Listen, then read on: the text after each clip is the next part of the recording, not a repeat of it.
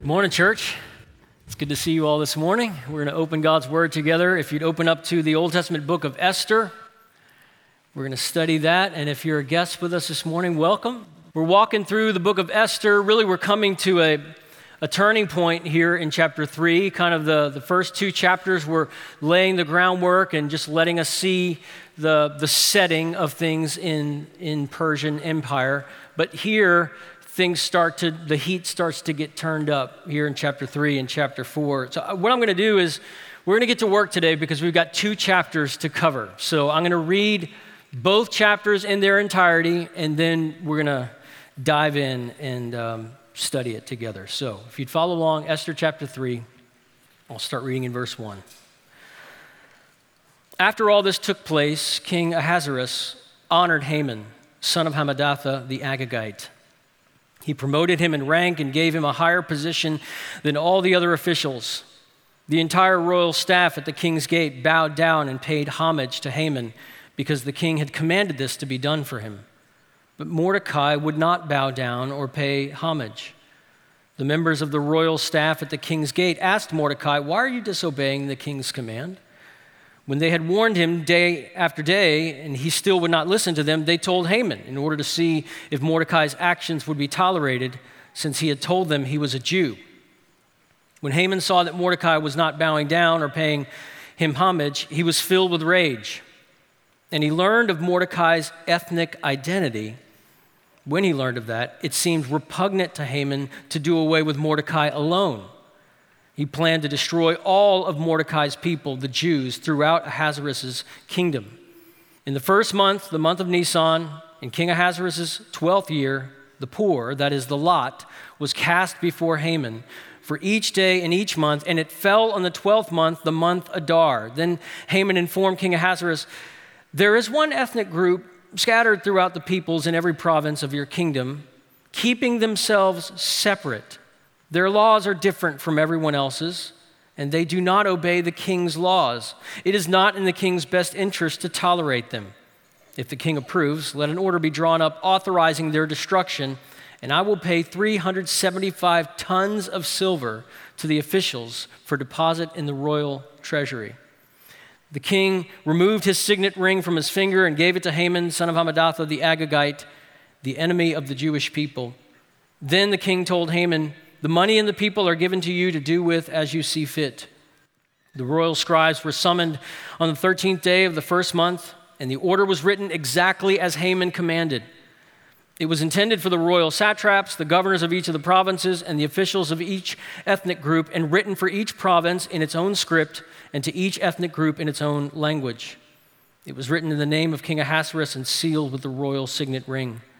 Letters were sent by couriers to each of the royal provinces, telling the officials to destroy, kill, and annihilate all the Jewish people, young and old, women and children, and plunder their possessions on a single day, the 13th day of Adar, the 12th month. A copy of the text issued as law throughout every province was distributed to all the peoples so that they might get ready for that day. The couriers left, spurred on by royal command, and the law was issued in the fortress of Susa. The king and Haman sat down to drink while the city of Susa was in confusion. Chapter 4. When Mordecai learned all that had occurred, he tore his clothes, put on sackcloth and ashes, and went into the middle of the city and cried loudly and bitterly. He went only as far as the king's gate, since the law prohibited anyone wearing sackcloth from entering the king's gate. There was great mourning among the Jewish people in every province where the king's command and edict came. They fasted, wept, and lamented, and many lay in sackcloth and ashes. Esther's female servants and her eunuchs came and reported the news to her, and the queen was overcome with fear. She sent clothes for Mordecai to wear so that he would take off his sackcloth, but he did not accept them. Esther summoned Hathach, one of the king's eunuchs who attended her, and dispatched him to Mordecai to learn what he was doing and why. So Hathach went out to Mordecai in the city square in front of the king's gate. Mordecai told him everything that had happened, as well as the exact amount of money Haman had promised to pay the royal treasury for the slaughter of the Jews. Mordecai also gave him a copy of the written decree issued in Susa, ordering their destruction, so that Hathach might show it to Esther, explain it to her, and command her to approach the king, implore his favor, and plead with him personally for her people. Hathach came and repeated Mordecai's response to Esther. Esther spoke to Hathach and commanded him to tell Mordecai, all the royal officials and the people of the royal provinces know that one law applies to every man or woman who approaches the king in the inner courtyard and who has not been summoned: the death penalty, unless the king extends the golden scepter, allowing that person to live. I have not been summoned to appear before the king for the last 30 days. Esther's response was reported to Mordecai. Mordecai told the messenger to reply to Esther, don't think that you will escape the fate of all the Jews because you are in the king's palace. If you keep silent at this time, relief and deliverance will come to the Jewish people from another place, but you and your father's family will be destroyed. Who knows? Perhaps you have come to your royal position for such a time as this. Esther sent this reply to Mordecai: go and assemble all the Jews who can be found in Susa and fast for me. Don't eat or drink for 3 days, night or day. I and my female servants will also fast in the same way. After that, I will go to the king, even if it is against the law. If I perish, I perish. So Mordecai went and did everything Esther had commanded him. So there's a well-known verse in the New Testament that goes something like this: greater is he who is in you than he who is in the world. It's in 1 John chapter 4, verse 4. It's well known, but sometimes we don't understand the context of 1 John 4 and what that statement is all about, because it's not about, greater is he who is in you. Jesus empowers you to fulfill your destiny, or Jesus empowers you to aim higher in life. It's not about that, because the verse right before it's about the Antichrist. It is a verse that is nested in a world that is hostile to believers. It's hostile to God's people, and it's saying there is a power that allows Christians to stand courageously for Christ even when the world is pushing hard against them. Now, a book came out in 2010 that I read a few years ago, but it came out in 2010, and in it, it's written by a journalist, a Chinese journalist, who himself is not a Christian, but he's fascinated by the story of Christianity under the reign of Mao Zedong. And so he does investigative research of Christians and finds out, how did Christianity survive Mao? How did it not only survive, but even flourish in and then after the reign of Mao? And he has an interview in the book with a Christian believer named Zhang. And he asked Zhang about her story and what she'd experienced. And Zhang was actually born in 1908. So by the time he talks to her, she's 100 years old. She's got a lot of history. She can tell a lot of stories way back into the early 20th century. But she says everything went downhill on the eve of the takeover in August of 1949. And she said, that's when everything changed. And he said, how long did it change? She said, I was a low-class citizen. I became a farmer, and I was trampled on, her words, trampled on by the masses from 1949 on. And he said, how long did it last? And she said, until 1983. And then he asked the question in the interview, it's captured in the book, and he says, how did you survive? And she said this: we grew our own crops and vegetables to support ourselves. When we left the church, we weren't allowed to bring anything with us. We walked all the way to the village, and before we had even had a drink of water, the local leaders dragged us to a public denunciation meeting. They paraded us around in the village. We faced hundreds of villagers with raised fists, shouting revolutionary slogans. Some spat at us. As the leader worked up the crowd, a peasant activist came up and slapped Bishop Liu on the face. You are a counter-revolutionary, and we have defeated you.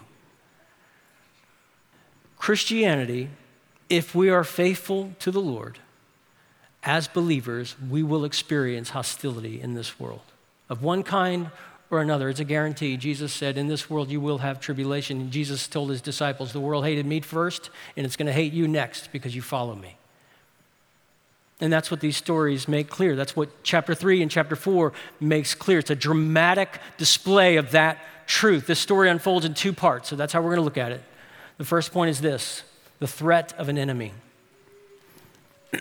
That's what's going on here in chapter 3. You see the threat of an enemy, and the enemy's name is Haman. You meet him right there in chapter 3, verse 1. He is the villain in the story. He is a terrible human being before we meet him. And then when we meet him in verse 1, he becomes a terrible human being with a corner office. He becomes a terrible human being with a lot of power, eventually with a signet ring that belongs to Xerxes himself, and he can write whatever laws he wants to write. He is going to be a huge problem in chapter 3 for God's Old Testament people. You see in verse 1, look down there, verse 1, the king honors Haman, and then he does what? Promotes him in rank and gave him a higher position than all the other officials. So he is second only to Xerxes himself. He is now the prime minister. He is now the royal vizier, right? So if you've seen Aladdin, he's Jafar. And that's not far off. He is something like that, right? You notice how he's introduced, though, because this is important for us to notice, is how people are introduced in the story of Esther. Look at verse 1. Haman, son of Hammedatha, the Agagite. And that's the same description down in verse 10. Haman, son of Hammedatha, the Agagite, the enemy of the Jews. So in Old Testament history, and here we are in a historical book of the Old Testament, the writers, when they introduced you to a new person and they wanted you to know something about that person, they didn't really locate them on a globe. They weren't so much interested in where this person lived or where they were from, but who they were connected to. I'm from New Orleans. Who was your mom and them? Who's their people? Who do they come from? That's what Scripture, Old Testament Scripture and Hebrew culture was most interested in. So Haman, son of Hammedatha, the Agagite. Agagite is not a location in the world. Agagite is a personal name. It is a noteworthy person in Haman's family line. And Esther and her kinsmen, the Jews who were well taught in God's word, they were told the oral stories, the traditions. You say the word Agag, they know. That's a bad guy. That's a really bad guy who lived 500 years ago at the time of King Saul, our very first king of Israel. There was a king named Agag, and he was an Amalekite king, and he was really, really bad news. So that's 500 years. King Saul was 500 years before the time of Esther, and they knew that story. Agag lived 500 years ago when King Saul reigned, and he was an Amalekite king. But the worst part about Agag is that he was an Amalekite, because the Amalekites and the Israelites had a storied history, even by the time of King Saul. That storied history goes back another 500 years, so now we're 1,000 years before Esther, where the people of God are led by Moses out of slavery under Pharaoh. They pass through the waters, then they're led through the wilderness in the desert for a long, long time, and they are harried, and they are road weary, and they are tired and beaten up, and they literally have the lashes of Egypt still on their backs. And as they're traveling through the desert, as you read the story, you find out that there's an Amalekite king who looks down and sees this beleaguered, embattled people, and he looks down and he says, they look really, really tired. Let's kill all of them. That was the approach that he took, and so he attacked this tired people of God, and God miraculously saved his people from the onslaught of the Amalekites who wanted to wipe them off the face of the earth. And they were so tired. If you remember the story, Moses couldn't even hold his arms up long enough to continue to pray. He was just very weary, but God saved them from the onslaught and the attacks of the Amalekites and freed them from that, right? Well, then you fast forward from there 40 more years. Moses is about to die. He's got 3 sermons left, and he preaches them in what you have is called the book of Deuteronomy. That's 3 sermons, deathbed sermons from Moses. And at the end of the 3rd sermon, in Deuteronomy 25, Moses says, don't you ever forget what the Amalekites did to us. They attacked us when we were at our weakest. They tried to snuff out all of us, our children, all of us. Don't you ever forget what the Amalekites did. So what we're learning is those people are Haman's people. Haman is an Agagite. Haman is connected to the Amalekite people. Bottom line is this, if you're taking notes, Haman's family hunted Hebrews. Haman's family hunted Hebrews. So you fast forward from that moment of the Exodus and from those words from Moses, don't ever forget what they did. You fast forward from there another 500 years. Now we're back to the moment of King Saul, and now here's King Agag. The people between Israel and the Amalekites are still at war. 500 years later, they're still at each other's throats, right? And God tells King Saul, the Israelite king, he says, I'm going to give you victory over the Amalekites, and I want you to put it to bed forever. I don't want you to take a single prisoner. Take them all out. Spare no one. And Saul obeys almost perfectly. He spares one person. I'll give you 3 guesses what that guy's name was. Agag, the big one, the king of the Amalekites. And Samuel pulls up a few minutes later and he says, how come you did almost everything the Lord commanded and the biggest fish in the tank is standing right here?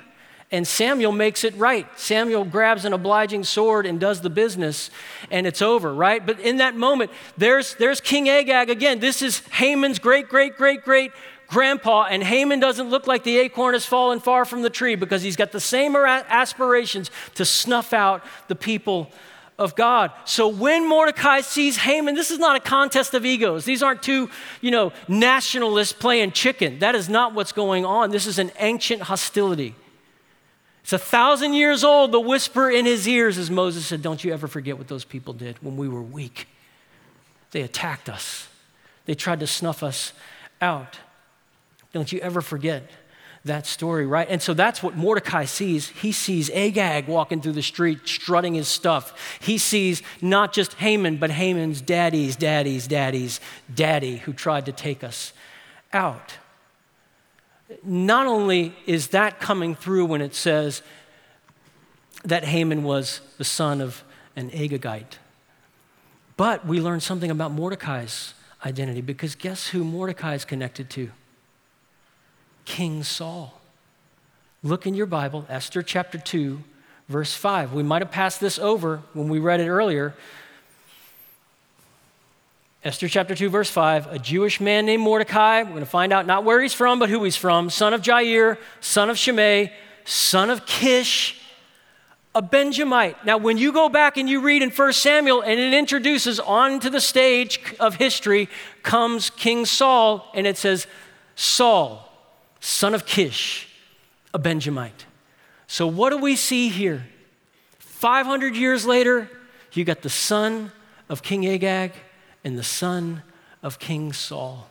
They got the blood of the kings running through them. They have an ancient hostility and a beef that runs back 1,000 years. This is not a contest of egos. It's an ancient hatred. And there's a theology tucked into it, and it's this: the world is hostile to God and therefore hostile to his people. You go all the way back to the book of Genesis where everything went wrong. Adam and Eve disobeyed God, ate the forbidden fruit, and then just a flood of curses and sin and misery comes pouring into the world, and God shows up and he says, let me tell you what you just unleashed. Now there's going to be hatred. And he speaks and he says, now there's going to be hatred between hostility, enduring hostility between the offspring of the woman and the offspring of the serpent. And as you read from that moment on throughout the entire Bible, what you see played out on the stage of history is a war between the offspring of the serpent and the offspring of the woman. Two peoples at battle. The kingdoms of this world that will not have God as their ruler, and the faithful remnant that belongs to God. And if you're wondering here, in the book of Esther, 5th century BC, what is the offspring of the serpent doing in the world in the time of Esther? The answer is, he's giving Xerxes reasons to authorize the killing of all the Jews. Haman enters the stage really as it's not to overstate it, as an antichrist figure. He is against God's people. He wants to end them just like his ancestors did 1,000 years ago, just like Agag did 500 years ago. And so what does he do? He goes to the king and he carefully words it. He gives just enough truth for it to be plausible, what he's saying about these people, but also enough half-truths and enough straight-up untruths to make the king think these people are a problem, these people are bad grass, these people are a threat. So that's what he says. He says, let me just tell you a few things about these people. One, it's just a small group of people, but they keep themselves separate. There's something sketchy about these people. They've got their own laws. Okay, so there's enough truth in that the king could say, yeah, that actually sounds like the Hebrew people I know, the Jews that I know. And yet he says, I think that they might be up to something because they break all the king's laws. Well, besides the fact that he doesn't salute Haman when he passes, name one law that these people have broken. They are not a problem in the empire. They are not some brewing, insubordinate people who are going to try to oust the king. Mordecai just saved the king's life. King doesn't know it. Mordecai wasn't rewarded when the king wasn't looking. Mordecai stopped an insurrection. He stopped an insurgency, right? So, but Xerxes, anyway, he believes Haman's lies. He buys it. He says, here's the signet ring, write into law, whatever you need to write into law to get rid of these people, execute all the Jews in the empire.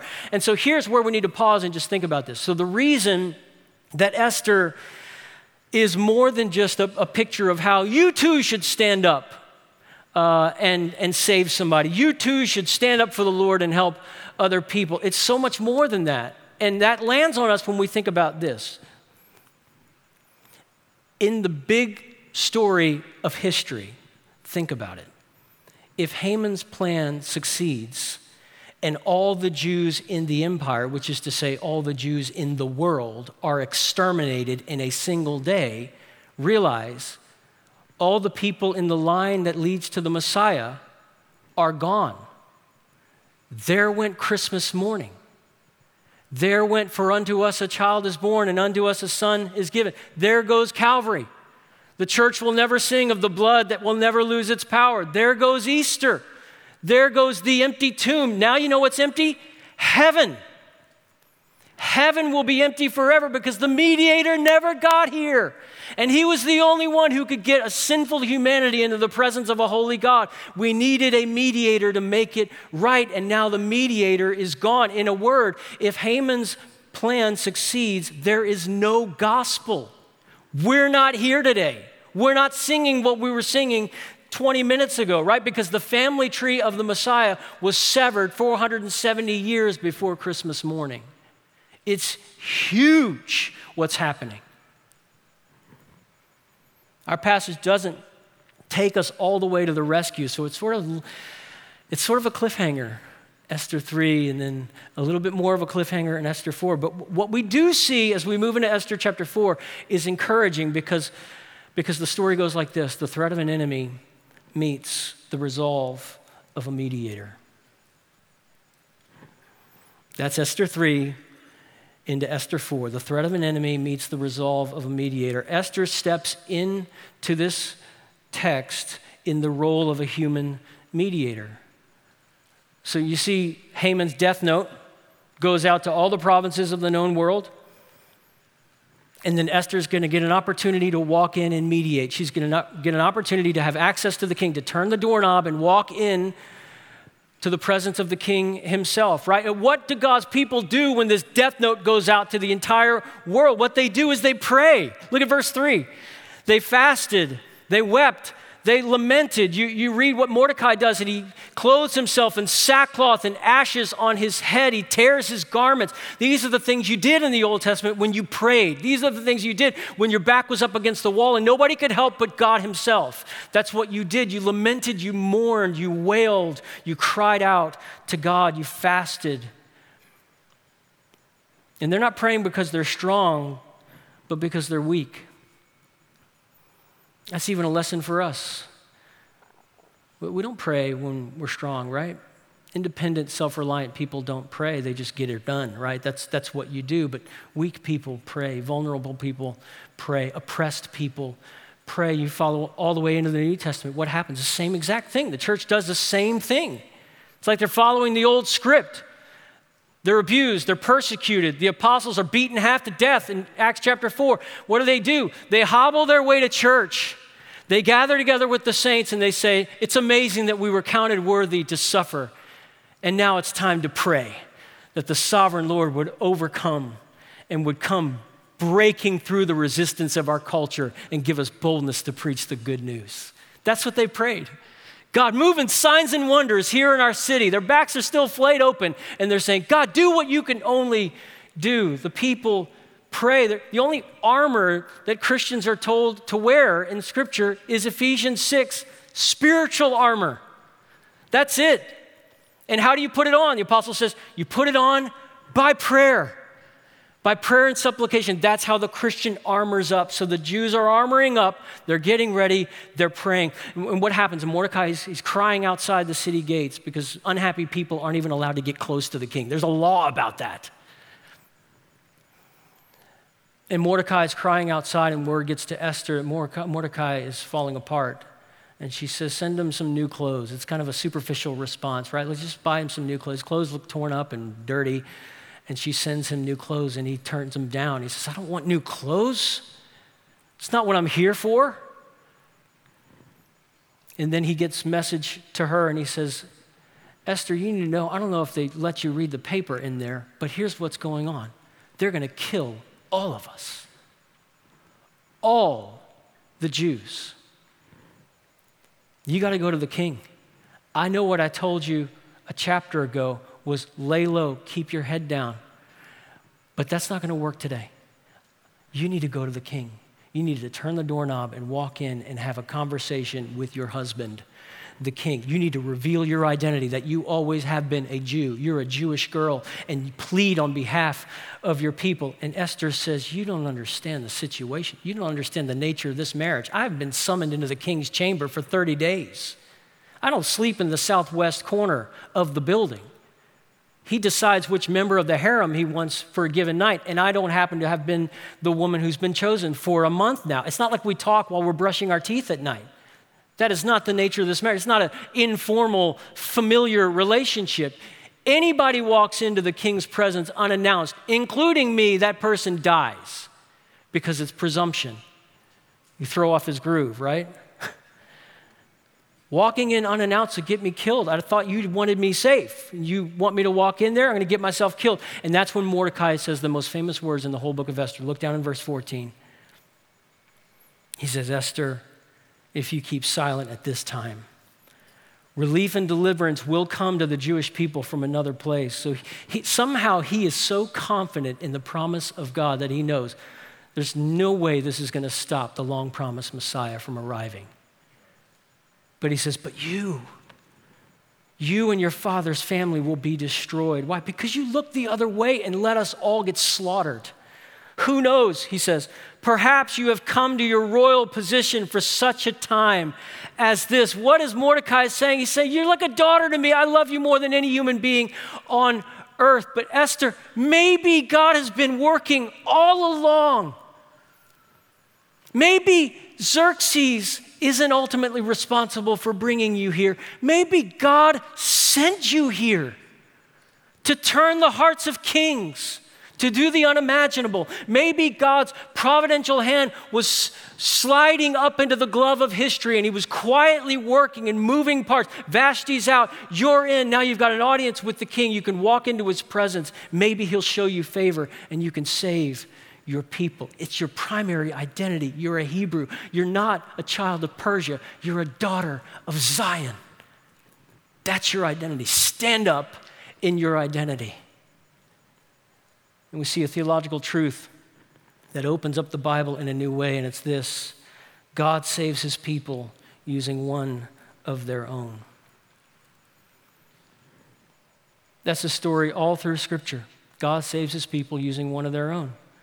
In the patriarchal period, there's a famine coming, and it's going to kill all the children of Abraham. Everybody's going to die of starvation, but God, in this circuitous way, right? Joseph gets thrown into a ditch and sold into slavery, and he ends up rising through the ranks, and he's got a second seat, chair, a position of prominence in Egypt, and God saves his people using one of their own. You fast forward from there to the book of Exodus.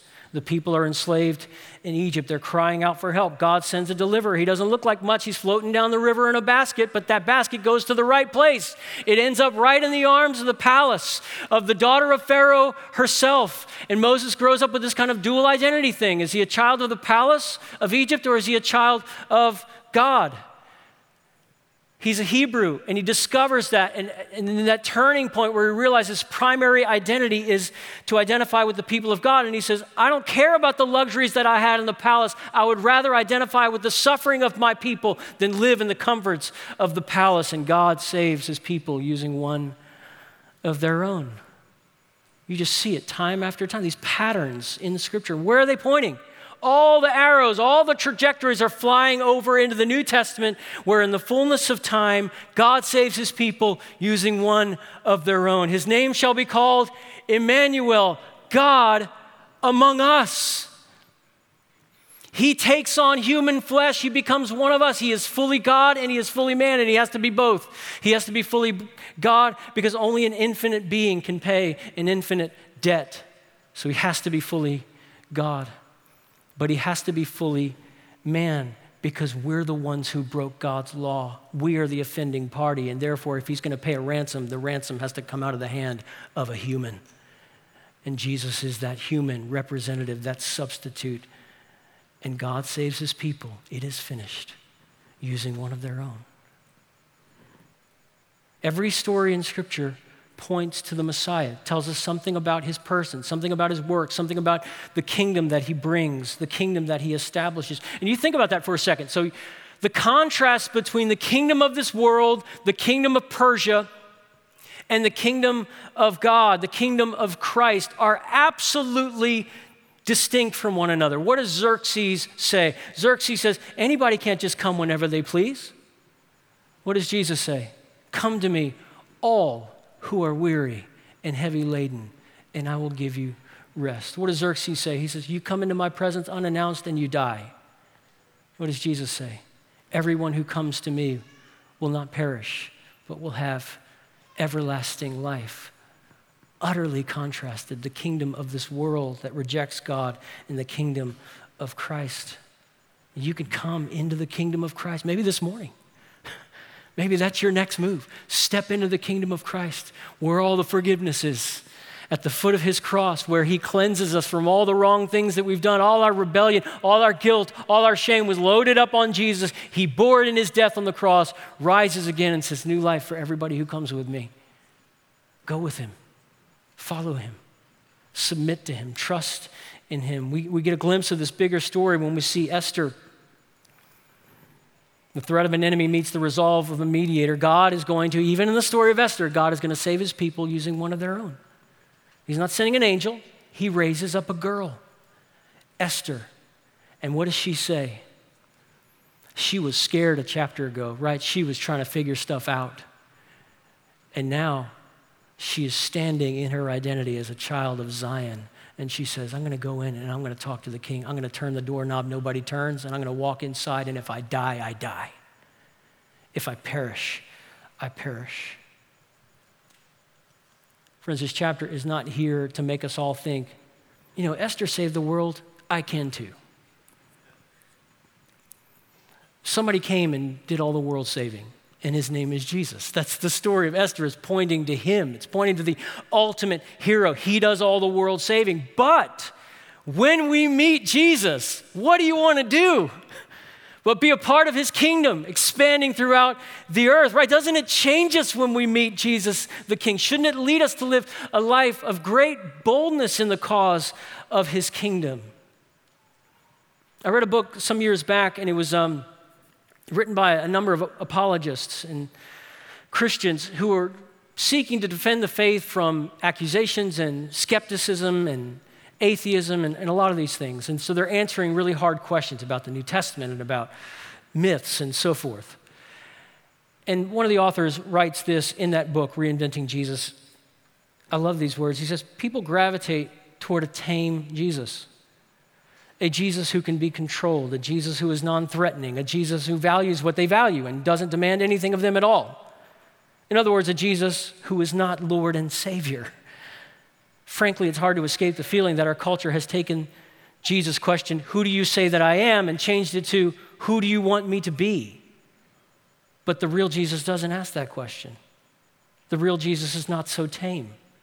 We seem to know that instinctively. It's why we keep our distance. But something strange happens when we approach him fearfully and humbly in the words of Scripture. I love this part.